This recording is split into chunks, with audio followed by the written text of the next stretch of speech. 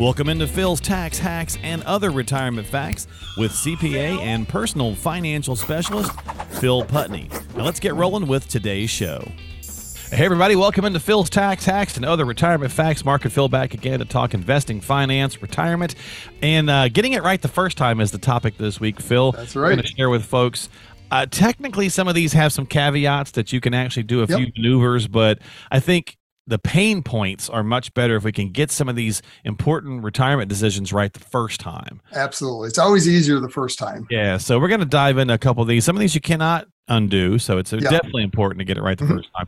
But anyway, that's going to be the topic this week. What's going on, my friend? How are you? I'm doing great. Yeah. Back in the swing of things here, getting into the fall season. So yeah, we were just chatting. I just got back from a little vacation myself, so I might be a tad tanner than usual, but it was fun. It's always good. Always good. But yeah, got to get back to work, got to get some things done. I know at the time we were taping this, I was looking and saw that the Dow was not off to a good start today. No, it was, Didn't like the inflation numbers again. So big surprise. I was going to say we probably should touch on that a little bit, but yeah, big surprise there. But all this kind of stuff, they all play together. They really do truly in retirement. They play together. Like, you know, all this kind of stuff. It's so important. We talk often about having a good advisor and just a good team or whatever the case is, because it's not just one thing that, happens and it's kind of in itself in a box like Social Security. Right. And that's where we're going to start, because Social Security tends to I don't know why, but people tend to put it in this, well, I've got all my stuff and then I got Social Security. Yeah. And they really do play together and they interact, and then the tax conversation. So anyway, they often look at it as one decision by itself then they base everything else on that. It's like, you've got to build that, and the assets and the taxes. Those are kind of the three pieces that as one moves, it moves the other. And, so, yeah, it's a puzzle. It truly is. Absolutely. So, in the aspect of today's show, Phil, getting it right the first time, let's talk about starting Social Security. Sure. All right. So we're going to open up by the fact of saying that if you do this, you're locked in. Yes. Right. Technically, there is a mulligan. We'll talk about that in a second as well. But most people don't want to do it, and we'll explain why. Right. So get it right the first time. If it's the when to turn it on conversation. If it's the I truly need the money and the math makes the sense, that seems totally sound. Right. If it's the government owes me or I'm afraid they're going to crash the whole thing, that might not be the smartest decision. But let's talk about the idea of getting it right. Yeah, I mean, you've got to understand all the factors that go into it. We're touching on it a little bit. I mean, you can't look at just Social Security by itself. And, when we're teaching our Social Security class, I mean, we go through this. You've got to understand Social Security, run the math on it, do a break even, right? How, if you file at various ages, does it make sense for you to delay? What is your life expectancy? And that's always the big question. But, we've got general ideas based on your own specific health, maybe family history, to see, what the right age might be from that standpoint. But then you've got to take that and now look at the overall plan. What do I need for income? What assets do I have? What other sources of income? And then how do I blend Social Security in? Because there's a lot of significant benefits in Social Security, I think, that often get overlooked. Cost of living is one of them. We're touching a little bit on inflation and the crazy numbers that they've been over the last several months now, and how it's affecting the market. And we're seeing the benefits to Social Security. I mean, last year the cost of living was 5.9. I mean, that's huge. It hasn't been that high in several years. And it's not touching. It's not touching what it is, right? It's not touching what it is, and it never is. I mean, and I always tell my clients when we're planning, I mean, Social Security isn't going to keep up with inflation, but it helps. Right. And usually they take it to Medicare too. So yes. I mean, there's that, the survivor benefits of it, understanding how to play the benefit against a spouse. I mean, it's not just yours, it's that spousal and or survivor benefits. How do you play those in? So there's a lot of options. And we got to get it right the first time, because if you do have so I guess we should touch on that. You do have a 12-month window. So if you went in, Phil, and you activated it at 62, and then, 10 months later, we're like, this was a mistake. Or maybe then you finally sat down with an advisor and they were like, no, we really need you to wait till 66. You could technically undo this, but you have to pay the money back, right? Yeah. So, I mean, that's the trick is you've got, first of all, the window, 12 months, from the date of filing, and you have to pay back all the benefits received against your record. So it's not only the benefits you received, but if there were spousal benefits being filed against you, if you have minor kids and, they had filed against you. So whatever money that basically Social Security had paid from your record, your Social Security record, has to be paid back. And oftentimes that's the caveat, right? Is makes sense, but do you have now, do you want to do it? 20 grand, 30 grand, whatever your number is sitting in the side that you can pay it back. So you're paying it back. You're not necessarily like incrementing it back. No. Yeah. With this, it's you write them a check, send it back. Now there's no interest. They're not charging you interest on it. It's just, pay the lump sum back. So, yeah. Okay. And then of course your benefit the number would proceed to grow as normal. Right. I mean, it's basically, kind of a mulligan, basically. We're talking about it's a do-over. Yeah. Completely resets the clock. It's as though you have never filed. So there's one other way to kind of do a reset on Social Security. It doesn't completely reset. Okay. We call it start, stop, and restart. So if you started, you missed this, right? So let's say it's 13 months into it. No, I didn't realize I should have waited. Maybe for survivor benefits is a lot of times the piece that plays in that people didn't understand. And maybe I should have waited to grow that benefit for survivor benefits. So once you reach full retirement, you can suspend the benefit. So from 62 to full retirement, you can't stop it. Once you turn it on, you've missed the 12 months, you're done. There's no way to stop that benefit. Okay. Short of working too much. And that's a whole nother scenario to get into. But once you reach full retirement, you actually have the option of suspending the benefit. But it actually stops, right? So it'll stop your benefit if spousal benefits are being filed or claimed against it. It stops that as well. Mm-hmm. Whatever the benefit is at that point, it'll grow at an extra 8% a year all the way up until age 70. Oh, okay. So, I mean, it's not going to make up. You're not going to ever get the benefit that you would have before, right? There's no way to make up those 4 years. It's kind of lost. But it helps recoup some of that because you're growing at 8% back. Sometimes it makes sense. Sometimes it doesn't. It's just one of those things you've got to look at kind of as a alternative scenario that if I should have waited and it still makes sense, maybe at full retirement, I stop. Yeah. Now, granted, to do that, if you're retired, you have to have other sources of income to pull from. Yeah. So it comes back to an overall plan. Yeah. I was gonna say it gives your financial professional some planning room should you. Right. But let's just get it right the first time. And then exactly to our topic today. It's easier to get it right the first time. So you don't have to worry about all these strategies and how do you figure it out. So well, let's go to pensions. If you're lucky enough to have one, a lot of our listening audience in the Michigan area for sure does. Yep. But you might be a state employee or federal employee as well. If you're all the audience outside of the Michigan area, there's no do-over in this one though, right? Like once you set the spousal and all that stuff, you're locked. Yeah. So with a pension election, it is a once and done. So I mean, a lot of times when you file for a pension, whatever your election is, there is a window of, maybe 30 or 60 days to change it. Right. Or in the very beginning. But beyond that, once if you're into it, you've got your first check, right, you're done. So whatever election it is that you've made, you better be happy with it because it is what it is. And you better have understood the options, right? So this one, definitely look at all the options that are available. Look at, do I take the survivor benefit at what level? Because the greater the survivor benefit, the lower the pension amount. I'm glad you brought that up. Yeah, because sometimes we see the number, like we just see a big number. You just look at the number and say, I want this number, right? Yep.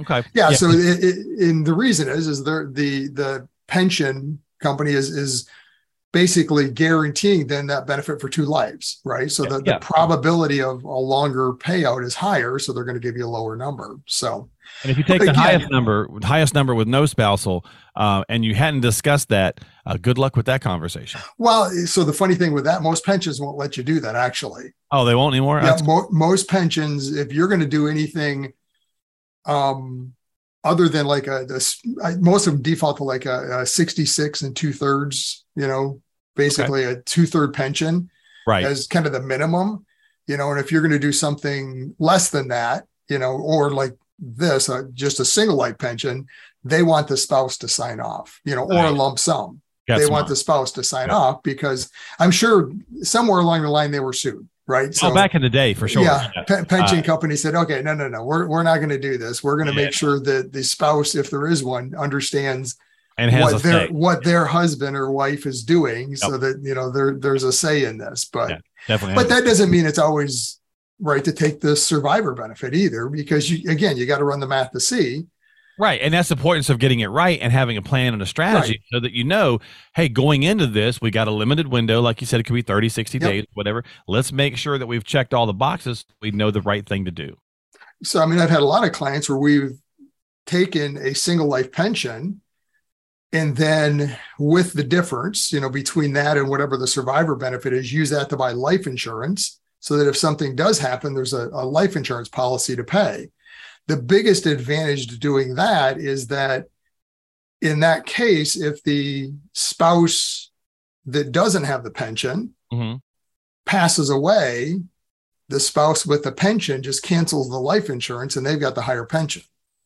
Gotcha. Nice. So oftentimes if there's maybe an age disparity or health concerns where, the spouse that has a pension is younger or maybe in better health, right. And their spouse isn't as likely to have the longevity they have, it might make sense for them to take a single life pension. Yeah.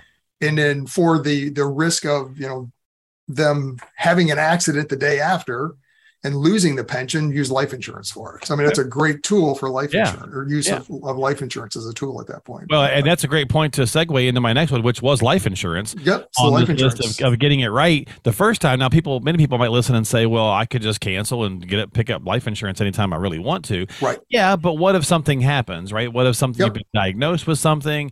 There's just lots of things and of course, as we age, it's just going to make it all more expensive. So, right. I mean, we can, in the category of insurance, I mean, throwing long-term care is kind of the same general thought in here too, you don't want to wait till you need it. Right. I mean, it's like buying insurance on your house. You don't call up the insurance agent when it's on fire and say, hey, I think I need insurance. We talked about that. Yeah. I think I need some insurance. It's too late. Same thing with life insurance or long-term care. I mean, if you're waiting until you've been diagnosed with something that's going to create a problem, it's too late. You probably aren't going to be able to get it. Or if you are, it's going to be so expensive that it just might not make sense. Yeah. I mean, at 40, I wasn't thinking about some of the different things for life insurance or longer term life insurance. And then I had open heart surgery at 41 and was, diagnosed with, coronary artery disease. And insurance companies didn't want to touch me for a long time. 10 years later, it started to change, but but that's, that do you have 10 years sometimes, right? So there's just reasons. Again, leeway, yes, but let's just get it right the first time before things get more complicated. Absolutely. And I mean, that should be something in your plan you're looking at. It's something it's what we call the stress test we do on our plans. I mean, we run the plan, both spouses living to full life expectancy, everything goes exactly like we anticipate. Now let's run a stress test of what happens if either of those spouses passes prematurely. What does that look like? Yeah. Is there truly enough assets and income at that point to carry that surviving spouse through? A lot of times there is, but sometimes there's not. Yep. And life insurance is a great option for that. Great option. Yep. The only option for it, really. And a lot of people think, oh, life insurance, I don't need it, I'm retired. But no, don't use that assumption. Run the math, see, does it make sense? And since we're in car country, we'll use a car saying it's not your father's Oldsmobile. So that's right. all right. So final one here, Phil, retirement date, picking a retirement date. Now, again, people listening say, well, there's plenty of leave. I mean, if I change my mind, I'll just undo it. But think about it from this standpoint, folks. So here's kind of where I'm going. Now, granted, COVID and the workforce issues we've seen since have maybe changed us a little bit. Chances of getting a job, let me set it up. Well, some people might not have had the option. Let me set this up a little bit more. Yeah. So like if you gave your retirement date, you picked it, you set it in stone, you're ready to go, you've gone through the paperwork process of quitting, leaving and all that stuff, and you put everything in place, and then you changed your mind 6 months later because you were bored or whatever, or you needed the money. That's the bigger problem. If you 6 months later you screwed up and you needed the money, what are the odds of you getting the same job, same position, same pay, same benefits, and everything that you had before? Pretty close to nil. Now, COVID maybe has opened this thing up where people are still looking for really qualified people. So potentially, but the reality is probably not, right?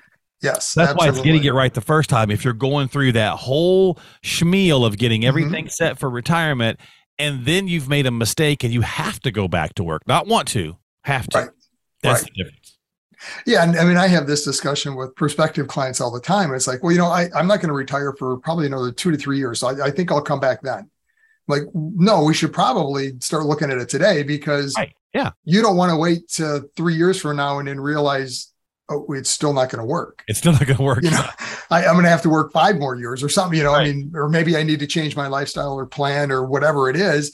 Or a better alternative is maybe you don't have to wait 3 years. You know, wouldn't you want to know that if you had that option today to say, you know what, yeah, you can wait 3 years, but the reality is if you wanted to retire and live the lifestyle that, you know, we've talked about and planned out, you could do it today if you want it. And if you want to keep adding it, that's fine. But if you want to go, I mean, the longer you work, the better it makes the plan work. But at least it takes a lot of the pressure off, you know? Exactly. And that's my concern I see oftentimes with people in this scenarios. They do one of two things. Number one, they work way too long because they think they have to, you know, and suffer through a job that maybe they're not happy with. Or number two, they just say, you know what, I'm done. I'm out. I'm going to retire. Right. Never running numbers, never looking at anything, just saying, well, I've been saving all my life. It's got to work. Yeah, so, no, for sure. So we'll and it may, but it may, right? Yeah. Well, we'll finish this off. So again, that was kind of the point of getting things right. And inflation, we're going to just kind of circle back to this and just finish it off. So 8.3. So it went back up about what I guess 110, yeah, 0.2 or whatever. Yeah. From 8.1, I think in July. Yep. So, you know, some of the same things. Yes, gas we've been seeing faller, but it's the actual things we need to live that are still staying high. Right. It's grocery. I think they were saying the core inflation is like 6.3 still. Yeah, they take out those other, all those kinds of things, and so that continue. And the Fed, I can't remember his name right this minute, but a couple of weeks ago said that right after they passed the Inflation Reduction Act, said, well, you know, inflation's probably not going to reduce anytime soon. As a matter of fact, it might tick back up, and he was right. It did. Right. So how do we, you know, we got to factor that in too. We got to get, it's maybe absolutely. How do you get that right though, Phil, when it's a moving target, right? So you got to at least do something towards inflation. Right. Well, first you got to build it in the plan. You know, I mean, a lot of times people just look at simple math without inflation and saying, well, I'm not going to count growth either. But yeah, you got to look at both sides of it to plan out reasonable inflation, reasonable growth in a plan to see, does it work? And then beyond that, you've got to make sure investment strategies are set up to be able to hedge against inflation. You know, I mean, if you have too conservative, too much in fixed type income, you're not going to keep up with inflation. That's not what that was designed for. I mean, personally, how we do it, we bucketize the money. We've got our now, soon, and later buckets where, you know, soon is the money we're spending. We're trying to preserve capital there, make sure it's there so we're not getting hurt by volatility in a market. Later is for more long-term growth, keeping up with longer term inflation. We can have a little bit more volatility. So unfortunately, you have to have some risk in a plan. Right. But as long as it's positioned the right way, it shouldn't harm your overall scenario. And it's scary for folks. I get it because absolutely. Because we think about this in the easy, like an easy button almost, if you will. We go, well, inflation's 8.3, and I'm nervous because the market doesn't like it, so the market's nervous, so then I'm nervous about being in the market, and then you're making moves, and that's really affecting you on that later bucket. That's really what you're doing whenever people get nervous and they start jumping in and jumping out. They're really messing up that later bucket if they had no strategy. Right. Doing things at the wrong time based on emotions and, you know, what's going on. Yeah. And I mean, the good news is if you look at inflation, higher inflation like this, I mean, it's not a long-term problem.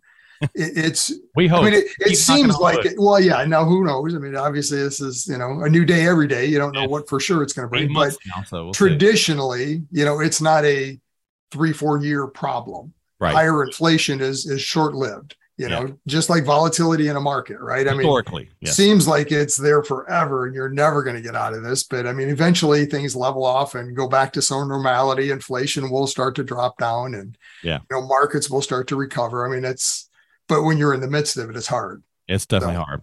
So but you have to have a strategy to handle it at some point. Exactly. And the bigger piece to your point is make sure that it's something you can live with comfortably. So you're not tempted or want to get in there and move things around because it just doesn't work. And I got to, you know, can't sleep at night. So work with somebody that can help you put together the things that you need to get put together for you, right? That's the whole point. So why we talk about stuff on the show all the time. If it's not Phil, definitely talk to somebody, talk to a couple of somebodies, but certainly find the right advisor for you. But Phil is here to help. 248-888-7530. That's 248-888-7530. Or you can stop by the website, philstaxhacks.com. That's philstaxhacks.com. Don't forget to subscribe to us on Apple, Google, Spotify, whatever platform you like to use. And check us out on YouTube as well for video form. And we will see you next time here on Phil's Tax Hacks and other retirement facts. Investment advisory services offered through AFS Wealth Management. The content of this program is provided for informational purposes only and is not a solicitation or recommendation of any investment strategy. Investments and/or investment strategies involve risk, including the possible loss of principal. There is no assurance that any investment strategy will achieve its objectives.